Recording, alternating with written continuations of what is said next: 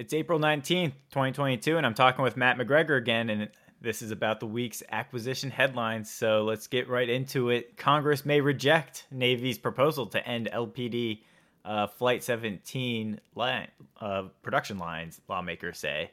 So basically what's been going on here was the Navy cut the LPD from the FY 2023 budget and that production line, but then the Marine Corps put the advanced procurement funding for another LPD at the top of its unfunded priorities list, the annual wish list to Congress. And so it looks like, congressmen are talking about whether they're going to put that back in here or not. And so, this is I blogged on this a little while ago, and Dov Zakheim was calling these gold watches, where they will intentionally pull something from the budget that they know Congress will just plus back up so that they can reprioritize. And this seems like a pretty clear case of a gold watch. Maybe it's not. Maybe there's some disagreement there. But what's your take? Yeah, I'm not sure this one is a gold watch. I think, Dov was talking about the submarine-launched cruise missile, and that one for sure doesn't make a bit of sense. But for these, I think, if you go back to 2016 and the Navy's, in their shipbuilding plan, they had already accounted for a number of kind of these LHA, LHD type ships. And so what they didn't account for was the procurement of the laws. So I think where the Navy eventually came down is they're kind of like, okay, the Marine Corps clearly wants the laws, so we'll get on board with buying, that procurement, but we don't want to buy, any more of the LPDs.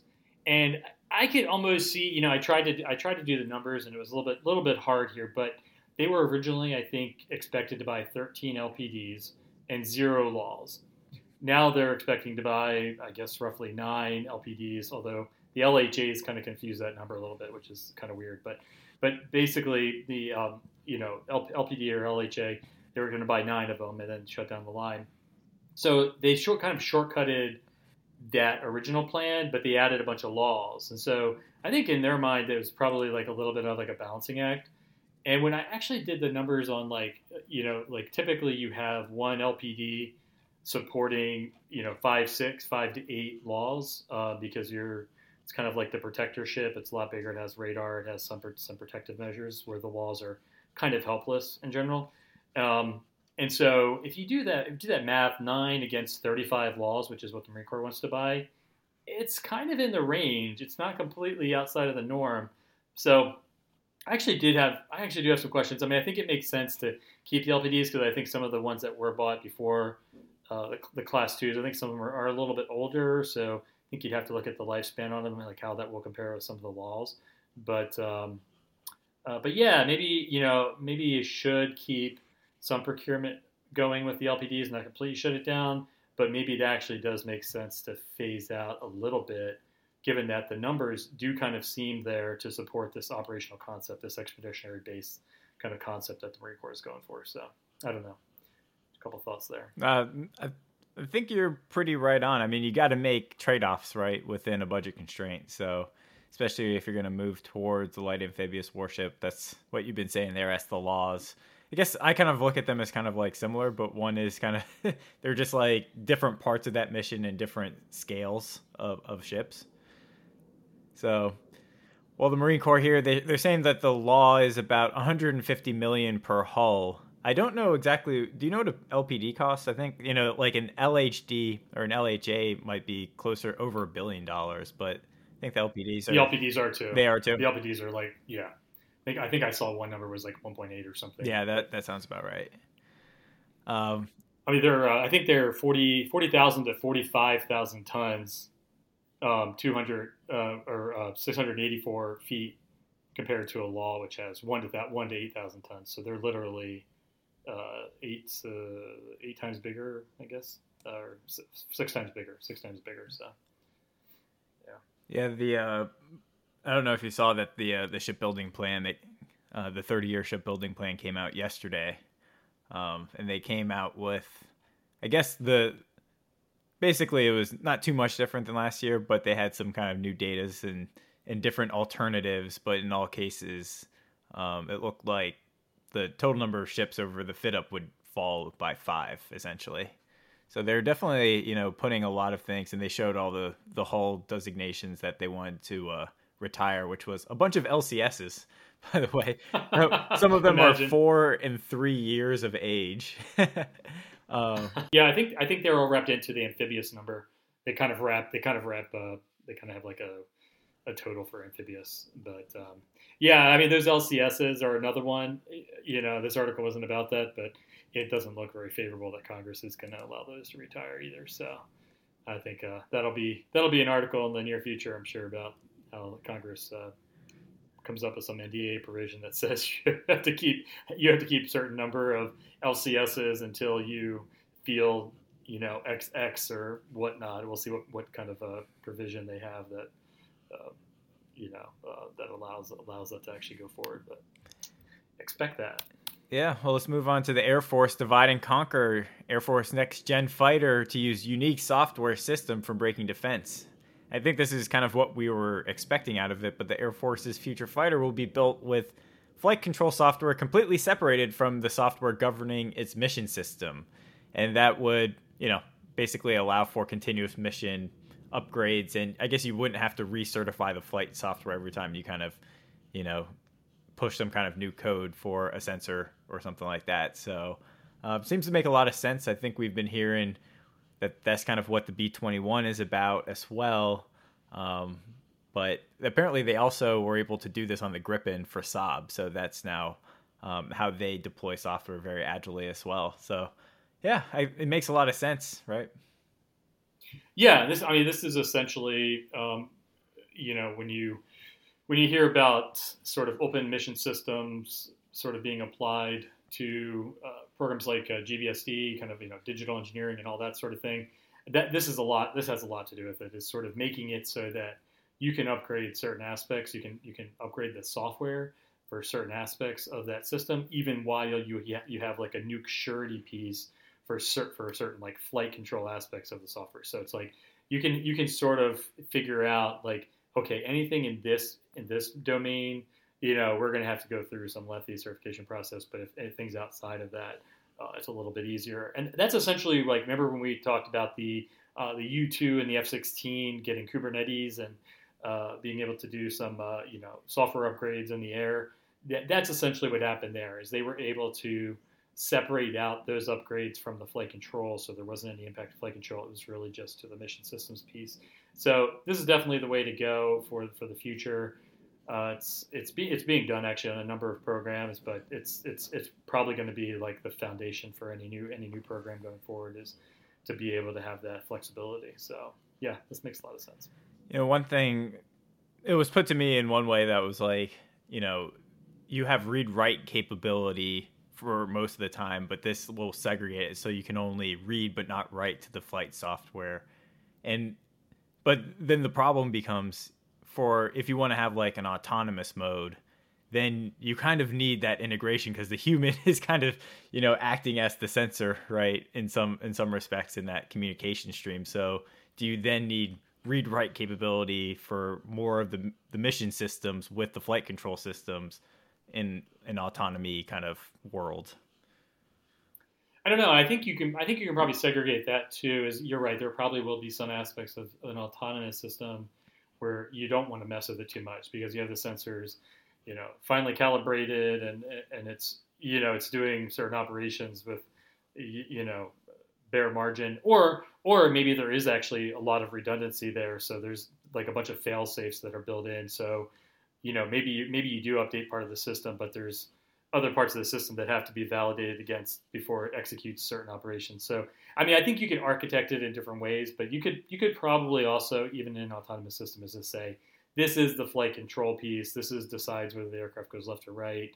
But then have another piece that has algorithms that are, basically processing the data the mission data that's being collected to decide, to validate the target or whatnot. So there's probably are some things you can segregate, but you're right. That starts to get more mixed up, almost like we were talking with the hypersonics, where like the engine starts to blend with the aircraft. I think when you do get in the fully autonomous system, the mission systems and the flight control stuff will probably start to blend a little bit more, because they have to play together and talk together. So yeah. Well, hopefully, I think that probably makes sense, right? So we'll see the development. It looks like one of the things people keep talking about is optionally manned. So, someone's tackling these problems right now. Or the worst, or is that the worst? Is that the worst case? The worst way to do it is optionally manned, where you're like, kind of Yeah, like sort of, straddling both yeah, fences instead of just like, yeah, what's the yeah, simplest thing I can do to get something working on one or the other? yeah. How much complexity and cost and inefficiencies does that kind of build in? But Well, thank you requirements, right? So, yeah. yeah. So the next one we got here, Glide Breaker program enters new phase from DARPA. Not too much information overall in this one, but this is for countering emerging hypersonic threats. The phase one was to develop a divert and attitude control system to enable the kill vehicle to intercept a hypersonic weapon. And then phase two is quantifying aerodynamic jet interaction that results from that divert and attitude control system.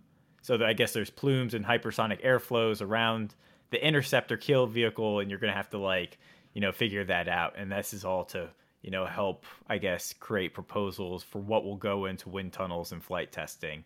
So, yeah, I mean, I didn't get too much out of it. Interesting that it's there. I'm sure people are working pretty hard on it. So, might be a high level program soon. It does sound like a bear of a problem. I mean, I remember, just watching NBA, over the last decade and a half, just even try to get a interceptor on a very predictable ICBM, right? I mean, you know where the ICBM is going to go. It's going to go arc up and it's going to arc back down. And even getting a kill vehicle where you knew it was going to go to Quad and you could track that, and it was giving the missile target vectors and all this stuff, and it could still barely get on there. I really I think this is pretty far out, unless there's just some game changing technology for tracking this thing. But it sounds like a bear of a one, especially given that these glide vehicles, the way that they can drop down and their ability to maneuver and stuff like that is just insane. So this kill vehicle has to be super fast. I mean, it's going to have to be just crazy fast, because it's probably going to have to intercept the hypersonic as it's entering the atmosphere. So yeah, it's going to be an interesting problem. Yeah, well, we'll see about that one. Next we got is, as Silicon Valley tries to enlist, the Pentagon strangles to innovate. And this is Steve Blank at War on the Rocks. So he's basically talking about, that DIU has been pretty great, and Congress actually cut their budget by 20%. So he's kind of like, we need to kind of be doubling down on these things in this zero game world of the defense budgets. So I guess he's trying to carve out a niche for that kind of innovation and space to grow. So what did you take out of it?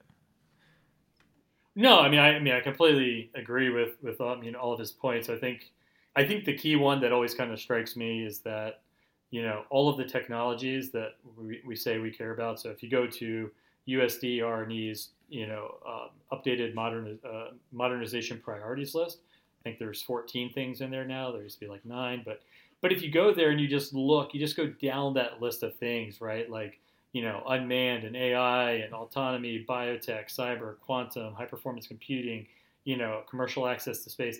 I mean, all these different priorities, it's the commercial sector that's leading. And so it is crazy. And I share Mike Brown's frustration that we are getting more involved. I think you have to give the department some credit that we are starting to get more involved, but we still are not fully committed. I think we'll talk about the DepSecDef's, opinion about the acquisition system, but yeah, no, I definitely share his frustration.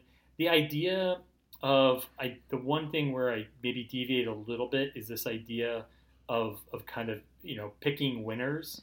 I think we have to pick more winners, but I think we also have to be careful about picking one winner, because we really, like we've talked about, you really do want that redundancy. And I think given the commercial sector is already pursuing a lot of these things for commercial solutions, I think we have options too. So we don't need to pick one winner and one national champion, as Steve Blank said here. But maybe we can pick a few and start to neck that down and say, we want you three guys to really focus on DoD problems in AI. We're going to throw a lot of money at you. We're going to buy your stuff. and you're going to have to be kind of clear about the rules. And so I agree with him. Like, let's stop giving out door prizes.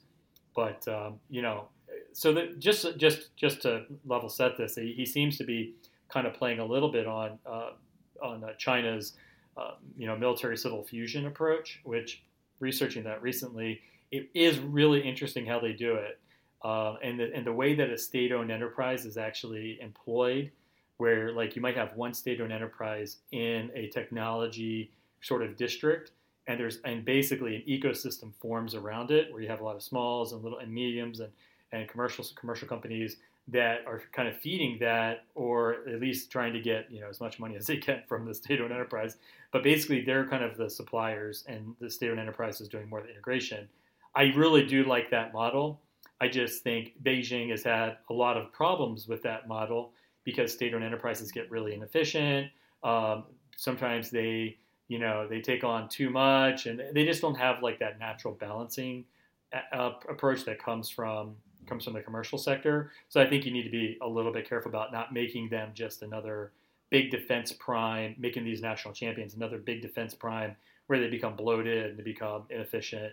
So, keeping that dynamic aspect and sort of having that competition maybe against a few national champions is more appealing to me. But anyway, yeah, I thought it was a good article. Yeah, I think, one of the things is always keep the contingencies. Like, you don't have to preordain anything, right? Like, there should always, if you're getting fat and lazy, then there should be other, ones in the pike that have been kind of in the pipeline, right, to supplant you. So competition is an ongoing and, process. So we always think of it in acquisition, like, all right, let's do the EMD contract, right? Engineering and manufacturing design contract. That's the competition, and then it's over after that. So let's make sure we get everything right there, right? It's like, well, how do we think about competition as just this ongoing, always open process? I don't actually mind, if something is like over programmed in the future. It's like, we have too many plans for the future. Well, maybe that makes sense because, some things won't work out and other things will. But if you plan for everything to be at an exact level, like, what are the chances that it'll all turn out that way? Well, what's funny in DoD is that if you talk to somebody who's like a real operational planner, they will always tell you, and this is true with like national securities or national strategies, is, there's almost never just one strategy. There's usually multiple strategies, right? Like, right. There were multiple strategies with the USSR. We could have contained it. We could have, actively tried to, overthrow it. Like, like we had different options, but there's always a hedge. And this is where I really like Admiral Selby. He's kind of tried to make that point, I think, in the Navy leadership is, yeah, we got our main strategy. We've agreed on this. We're still going to do big carriers and big subs, but let's have a hedge. Like, why not have a hedge strategy? And so, yeah, exactly.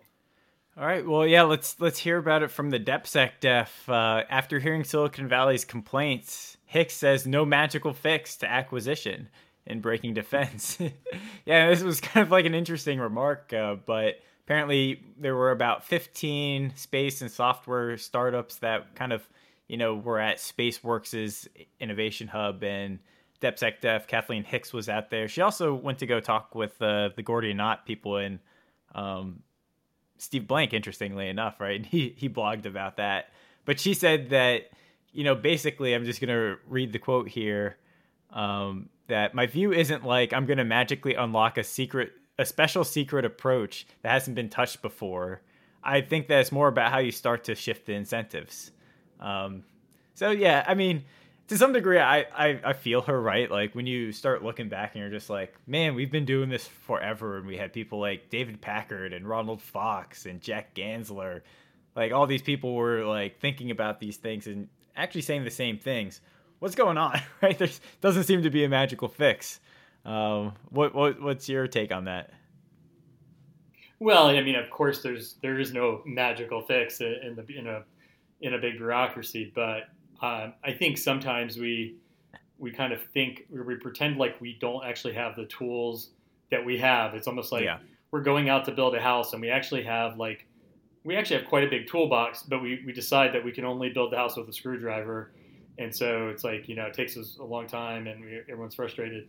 So, I think one of the things is, well, let's use the things that we have at our disposal that Congress has already approved that we're underutilizing. And, I think we're doing better at it. We've made some progress, but I think there is a magical fix, which at least in the building, there's a magical fix, which is to pursue things that are more relevant to the future force and that do some of the things that we've talked about and many other really smart people have talked about, which is don't just buy more legacy programs. Go buy more commercial stuff. Go buy, smaller, agile, stuff that you can have in quantity, en masse, different operational concepts. I mean, all this stuff has been written about, right?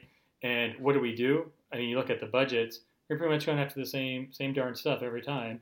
Buying more F-35s, more B-20, these big platforms that are not going to operate all that great in some of the theaters that we need to, and some of the mission sets we have.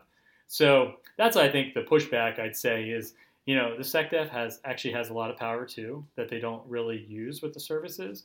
There's a little bit of like a Title 10, like services get to choose what they invest in, and then OSD reviews it, but then they don't really make that much changes. They don't play hardball with the service secretaries. And so, I think there's a lot more tools in the toolbox that she could leverage. And I think she's doing a lot. I mean, to give her credit, she's doing a lot with the innovation steering groups and trying to do things with SBIR and trying to get after some of these problems. But I think at the end of the day, some of the leaders are not pushing the services, I think, in some of the directions that maybe they need to be pushed. And so it might require a little bit more assertiveness at the OSD level to say, yeah, I want to see the next plan that comes up. I want to see, unmanned teaming. I want to see, autonomous vehicles. I want to see XXX, and I want to see, commercial technologies being bought at scale. I want to see different services being explored. Like, be really directive at the service about what you want to see and say, I know this stuff is out there. I've been talking to these people. Mike Brown's telling me this. So I want to see this in the next budget. And if I don't, I'm going to change the budget around and make you buy them. And then she's also going to have to go to the Hill, or the collective DoD leadership is going to have to go to the Hill and really push for this stuff too. And I think that's the other part of it is Congress is not on board necessarily with some of this. So at least though, get the internal department stuff nailed down, and then collectively work the Hill on some of these things that are different and they're new concepts, and the Congress is going to be. It's going to be wary about it, but it's something we have to do. We just can't keep doing the same thing. So, yeah, I feel that almost feels like the great man theory of defense acquisition, where it's just like if the leader has enough vision and is willing to ram these programs through, that's all that's needed. Because ultimately, right, like the SecDef and the Joint Chiefs of Staff or the chairman are kind of like the focal points where like all acquisition authority meets, right? But I don't know. I mean, I guess you're right that, but she's been saying, right, like the FY23 budget was supposed to be the watershed budget. Was it? Not to me. Yeah. I mean, part of it, I know the Navy had some issues with autonomy, with the autonomous ships and stuff they wanted to use, and they got a lot of pushback. But I mean, I wouldn't have accepted the Air Force budget with what it has. I mean, I'm sure there's some stuff in the classified line we don't know about, but I mean, seems to be very, very weak on autonomy. A lot of talk, a lot of small dollars, but nothing big. On the Army side, you do have some good efforts going on, but still seems like we're kind of like doing a lot of the same old things, and some things we're doing right. We're going after long range fires and things like that, but there's I think you wouldn't necessarily you don't need OSD to tell you exactly what to buy, but I think setting the vision to say these are the types of things I want to see, I think it would be helpful. And we're going to come out with a paper about this, but basically saying be a little bit more directive about the types of things you want to see, so that we can be more prepared with not basically be Russia, right? We don't want to be Russia in the China fight where we come in with our legacy stuff and we start to get the crap beat out of us, and we're like, oh, I wish we had more drones, wish we had more these asymmetric capabilities that that the Ukrainians are using. So Yeah, I guess some of the underlying presumption is like, well, the services or the people executing the programs have like this built-in planned continuation bias, and like it needs to come from above that they need to like pivot to these new things. But it feels like, well, that doesn't really make sense. Like we can't expect DepSec Def Hicks to know which particular things actually should be getting more or less funding, what on the margin actually makes sense. Um, Provide like the general vision and direction, right?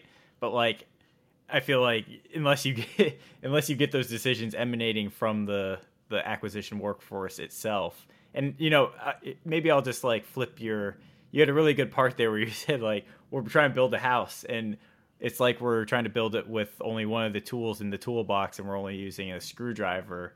My analogy would almost be like, I don't know, like 30 or 50 architects all partially participated on building a house. And now here I am trying to build the damn house with my screwdriver.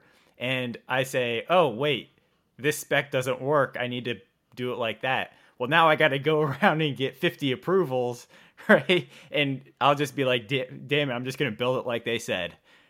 So in some ways, that's kind of like my view, or maybe turning around your analogy or your yeah, I think I think you're right. I mean, I think there's a line. You can't tell exactly what to buy, but I think if you look through history, I mean, a lot of the offsets, offset programs were essentially kind of OSD driven, and they did force the services to think differently because there is, I think, a very strong built-in bias. You look at the people who make the decisions in most of the cases. The military leaders are people who, yes, they are visionaries in some cases. They're, extremely talented people, but they grew up with a certain platform, and it is sometimes hard for them to envision, or it feels risky for them to envision, divesting something that is proven to them.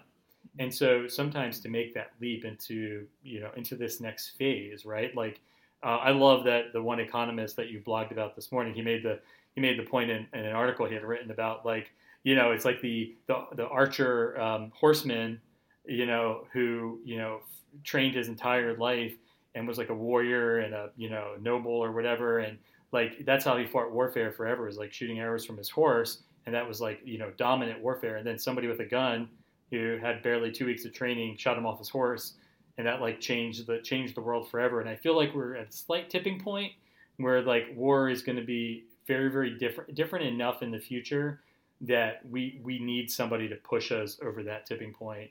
And it just might not happen without really strong downward leadership to say, I want to see these things. You guys figure out exactly how it's going to play out, how many of this you buy or whatever, but I want to see this because we're just, we can see enough. We can see the operations that have to be employed. We can see the challenges, the threats, and we have a sense of the technologies that are available.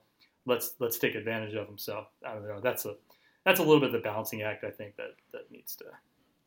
Yeah, I think my version of the balancing act is like you need to have like emotional adaptation like built into the culture of the system, right? Like why do people keep saying everyone's so parochial in the services and like they're protecting their like legacy systems because that's what they grew up with and all that kind of stuff? It's like, how do we get kind of like the desire to lean into the future, right? Which I think most of these people have anyway, right? Like I think it's probably pretty common. Maybe they just don't know how to exercise it or feel it, or they just haven't experienced it enough times in their life.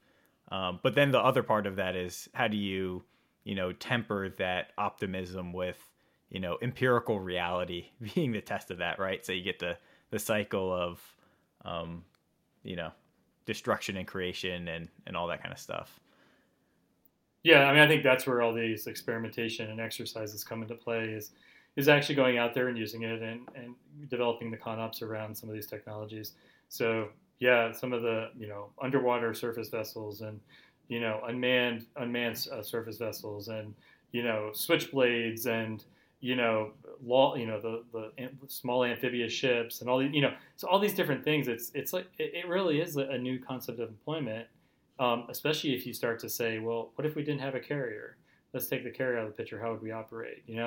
What if we didn't have any islands to operate from? How would we actually complete our missions? You start to kind of pull some of these pieces together, and I think you can at least create the challenges that can be experimented around and say, did that work or did it not? And I think you're going to find a lot of cases it doesn't work. Like, oh, we really wanted this commercial technology to solve this problem, but I found out it's really easy to deny. All they have to do is, aim their radar in our direction. This thing doesn't work right. So, I think you do have to actually. You're right. You have to get that data and make sure that it works. But we also, we need to go full on, with those experiments, and try these things. And if they do work, actually take it to the next level and not just admire it. Yeah, I guess, what DepSecDef Hicks could have done is just like massively fund things like Project Convergence and, Integrated Battle Problem 21 and those types of things, and just be like, we're just going to fund the hell out of you guys. And, this is going to be something that like all,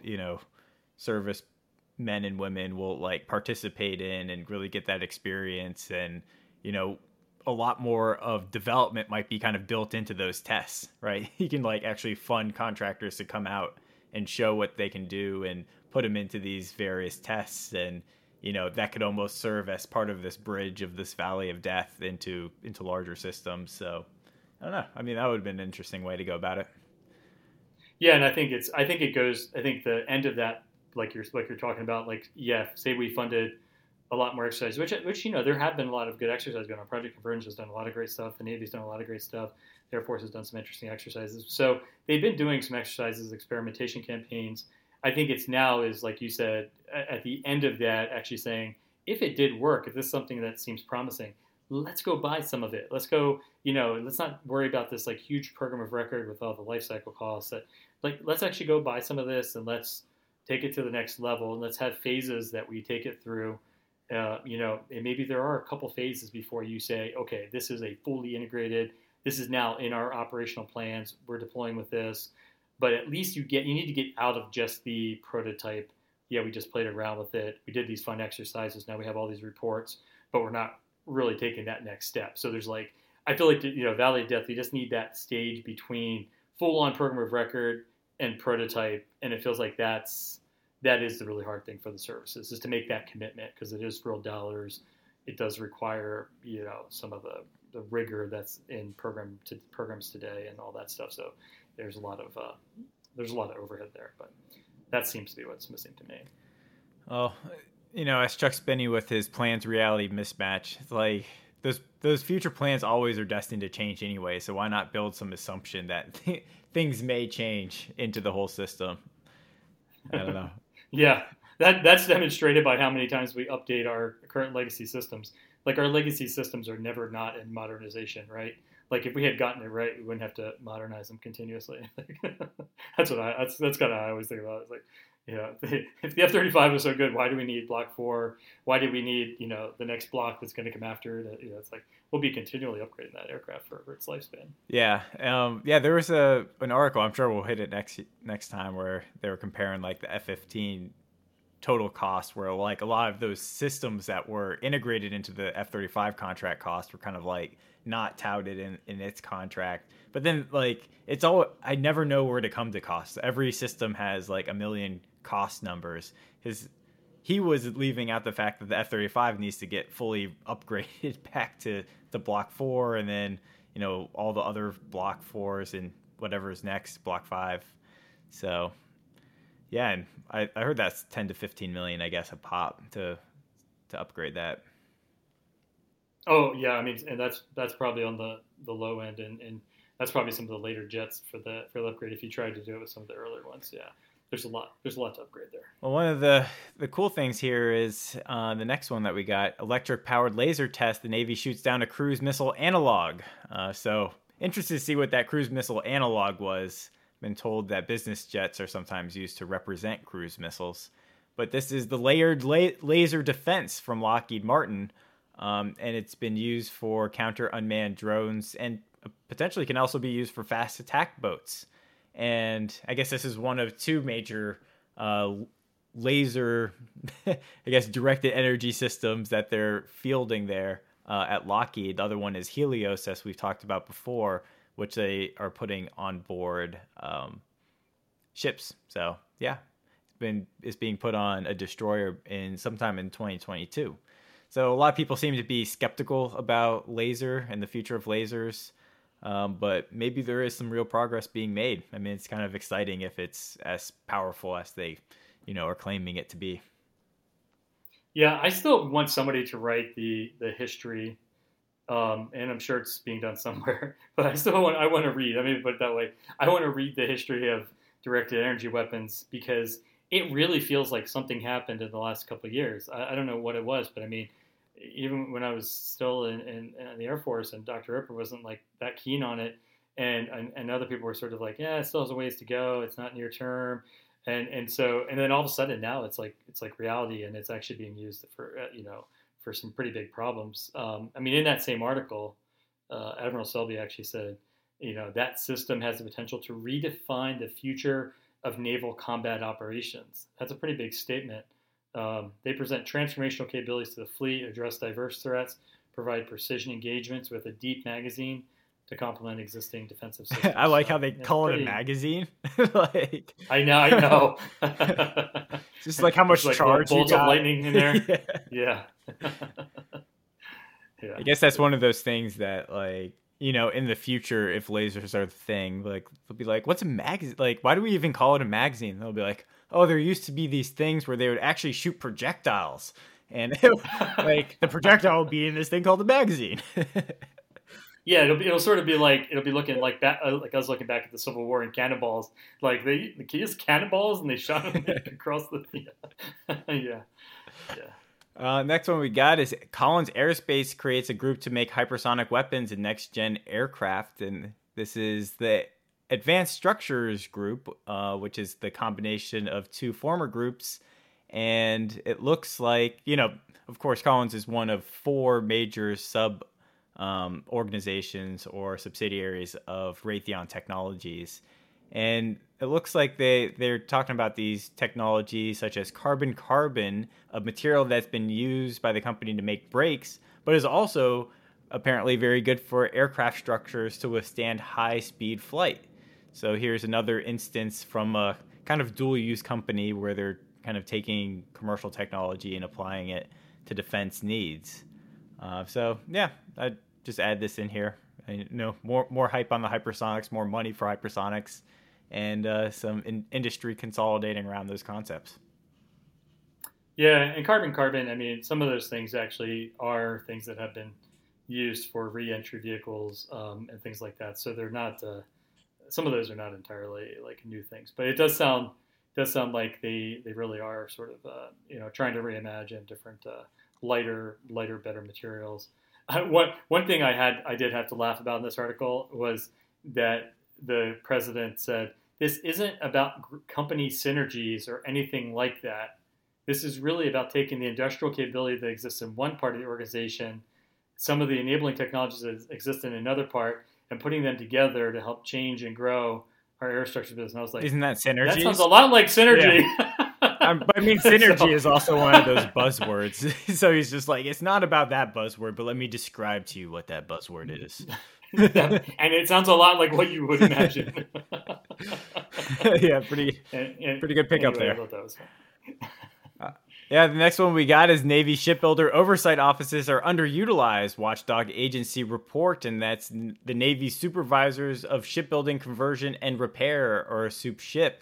And apparently what's been going on here is that they're just kind of deprioritized in the organization for a lot of these decisions, it seems like. SUPSHIPs has limited input before contracts are awarded, and their expertise is not leveraged in the decision-making process. And the Navy's process for accepting ships from builders fails to include SUPSHIPs' expert input on ship quality and readiness. And this is part of the contributing factor, they say, to the Navy regularly accepting delivery of incomplete ships with significant uncorrected deficiencies. And so I feel for them for some respects, but then also like, how many decision makers should really be in on it. But SUPSHIPs probably should play a good role. So here's an oversight office saying other oversight offices need to be increased. But Soup Ships does more than oversight, so I'm not really clear on exactly what the delineation of duties is. Yeah, it kind of sounds like they're like just an expert organization Right. that supposed to be consulted. I mean, they did make the point that the key thing I got out of there was they kind of made the point that even if subships had all this control and stuff, they probably would not have been able to correct. They probably wouldn't be able to prevent those deficiencies. But I mean, I think it is sort of incredible. It's just the way of the business, unfortunately, that you accept things with a certain number of deficiencies. It's almost like not that uncommon from like a cereal manufacturer where like a food inspector will inspect it and it's allowed to have like so many bugs in the box of cereal, right? And they'll still pass it. So it's like at some point there are some deficiencies. They can be fixed later on, in the field as part of routine maintenance and things like that. But then we get into things like KC-46 and definitely some issues with bigger issues here with some of the ships, the propulsion systems and the elevators and things where like you should not have to accept it. Like you should be able to say, no, we're not going to accept that. But it's actually really hard for the government to do that because if they do, then you wind up paying for storage costs and other delays that are incurred because they're not able to move on to the next thing or they're sitting there, burning more money than they expected to. So there's a lot of reasons why like saying no also is not very like conducive. And in most cases, it's better for the government just to say, we'll accept that, but you guys should at least share in the fixes or find some sort of equitable solution for it. So well, I guess the main thing here they're saying, well, one of them is limited input before contracts are awarded too, right? But then the question is like, I'm sure maintainability and performance are all things that NAVSEA is actually thinking about every day, right? I think they intentionally made these contracts to be a certain way, right? Well, and you can imagine. I mean, I haven't seen them, so maybe I'm wrong, but I have to imagine that these contracts are exhaustive for a ship. I mean, so is adding another paragraph or two, is that gonna fix it? Would that have shot? Yeah, I mean, maybe there are like inspections that could have happened at different points to stop things before they got too far. I don't know, but yeah, definitely. I mean, for one thing that definitely probably should be corrected is that if they want this sort of organization to be an oversight body, having it within the NAVSEA community definitely makes that hard to do because you're under the same leadership. So if they want this to be a more powerful organization, they probably do need to give it some autonomy and not make it as under that same commander. So yeah. Well, I would, one of the things I would do, I guess, if their problem is acquisition, because they just kind of get the tail end of it, right? But like instead of they could like build out the Navy shipyards from just those 4 maintenance ones to also do like shipbuilding potentially. And now you have a supervisor of shipbuilding that has that kind of competence in house and doesn't have to be huge. But if everyone's saying, we need a bigger Navy, potentially part of that is the Navy might need to have some of that knowledge that it used to have at places like in Brooklyn Shipyard and stuff like that. Yeah, I was kind of curious about that too. If this organization had anything to do with like the PSYOP planning to say, here's where the deficiencies are, here's where we need improvements. Like who makes those decisions? It seems like a good organization to do it, given their expertise. But yeah. So let's move on to HII, of course, the former Huntington Ingalls, unveils Odyssey, its answer to Navy call for open architecture autonomy. So here they're making their moves, right? They rebranded themselves. Now they're pushing Odyssey, this autonomy software suite, which can go on any ship or vehicle and is consistent with requirements for the U.S. Navy for autonomous platforms. So they're talking about installing it on land, maritime, aerial platforms, and a variety of plug-and-play modules that HII has developed, such as health monitoring and perception, or capabilities developed by third parties. So of course they want to say that no one wants to say that we're trying to monopolize this space, but oh hey, here's our architecture. Use this architecture, right? But yeah. I mean, here's a little bit of your answer, right, from last week about are they really doing multi-domain? Are they really pushing away from just Navy stuff? Looks like this is part of that bid, right? Yeah, I mean, I think you do need companies to step out and actually sort of show. I'm sure that if you pick this apart, there's probably proprietary pieces, like you said, that probably make it not as easy as maybe you want it to be, and maybe they have some sort of some hooks for vendor wants to use it, they comply with the standards, but then there's also some level of integration that they have to be involved in or something. So I think you have to look at the details to understand, is this a viable thing that the Navy can glom onto? But you have to give them props for sort of getting out, trying to put something out there that the Navy, clearly said they need and is a priority. So yeah, I hope it works. I hope it works well because, I mean, once we get the USVs and all the other things, once we get that production line going and get the Congress to allow that to go to scale, you're gonna need this because there's this like the flexibility, right? I mean, we saw it with all those the Overlord ships, right? The flexibility on them to plug and play different things is just enormous. So you're going to need something like this to make it all work together. The next one we got is pretty interesting. Ukraine opens Russian drone, finds Canon DSLR inside. And so basically there's the Russian Orlan 10, which is basically an ISR vehicle. And they're saying it costs actually over a couple $100,000 here for the whole drone. But it's using a DSLR camera from Canon, which the retail price is $750. But you can get it for about $300 on the used market. And so they kind of have a bunch of pictures of Ukrainian soldiers kind of pulling this drone apart and saying, how surprisingly low tech this thing really is. But yeah, I just thought it was kind of funny. Yeah, I think it's kind of brilliant. I mean, hey, if that's what works, why develop your own optics? Like, I mean, literally, if they didn't decide to use that, they would have had to develop their own optics and integrate, have all of the kind of software backplane stuff that you need to sort of process that image and all that stuff that is kind of embedded in that DLSR. So kind of genius to say, what, we're just going to skip that step. The Rebel has everything we need for that imagery. And they mount it with Velcro. Yeah. Well, I mean, to be fair, I mean, it did look like it was actually in an assembly. I think the Velcro was on the back to make sure it was strapped down. But, I mean, it wasn't an assembly. It did have a military interface that had been, so clearly there was like some electronic modifications and stuff that had been made there. So it didn't look that crazy to me. This was also not a very high-end drone. I know I heard like it was like 80 to 100,000 or something, but I think they may have had some other sensors that maybe kind of drove up that cost, but it was a fairly low tech drone. It's not a very big drone, so I'm sure the Russians have some better stuff. But yeah, I thought this was kind of smart. Yeah, 87 to 120 per unit is what they're putting it at. But you've seen there's like all sorts of like these little drones that it looks like Russia's been using that have been downed.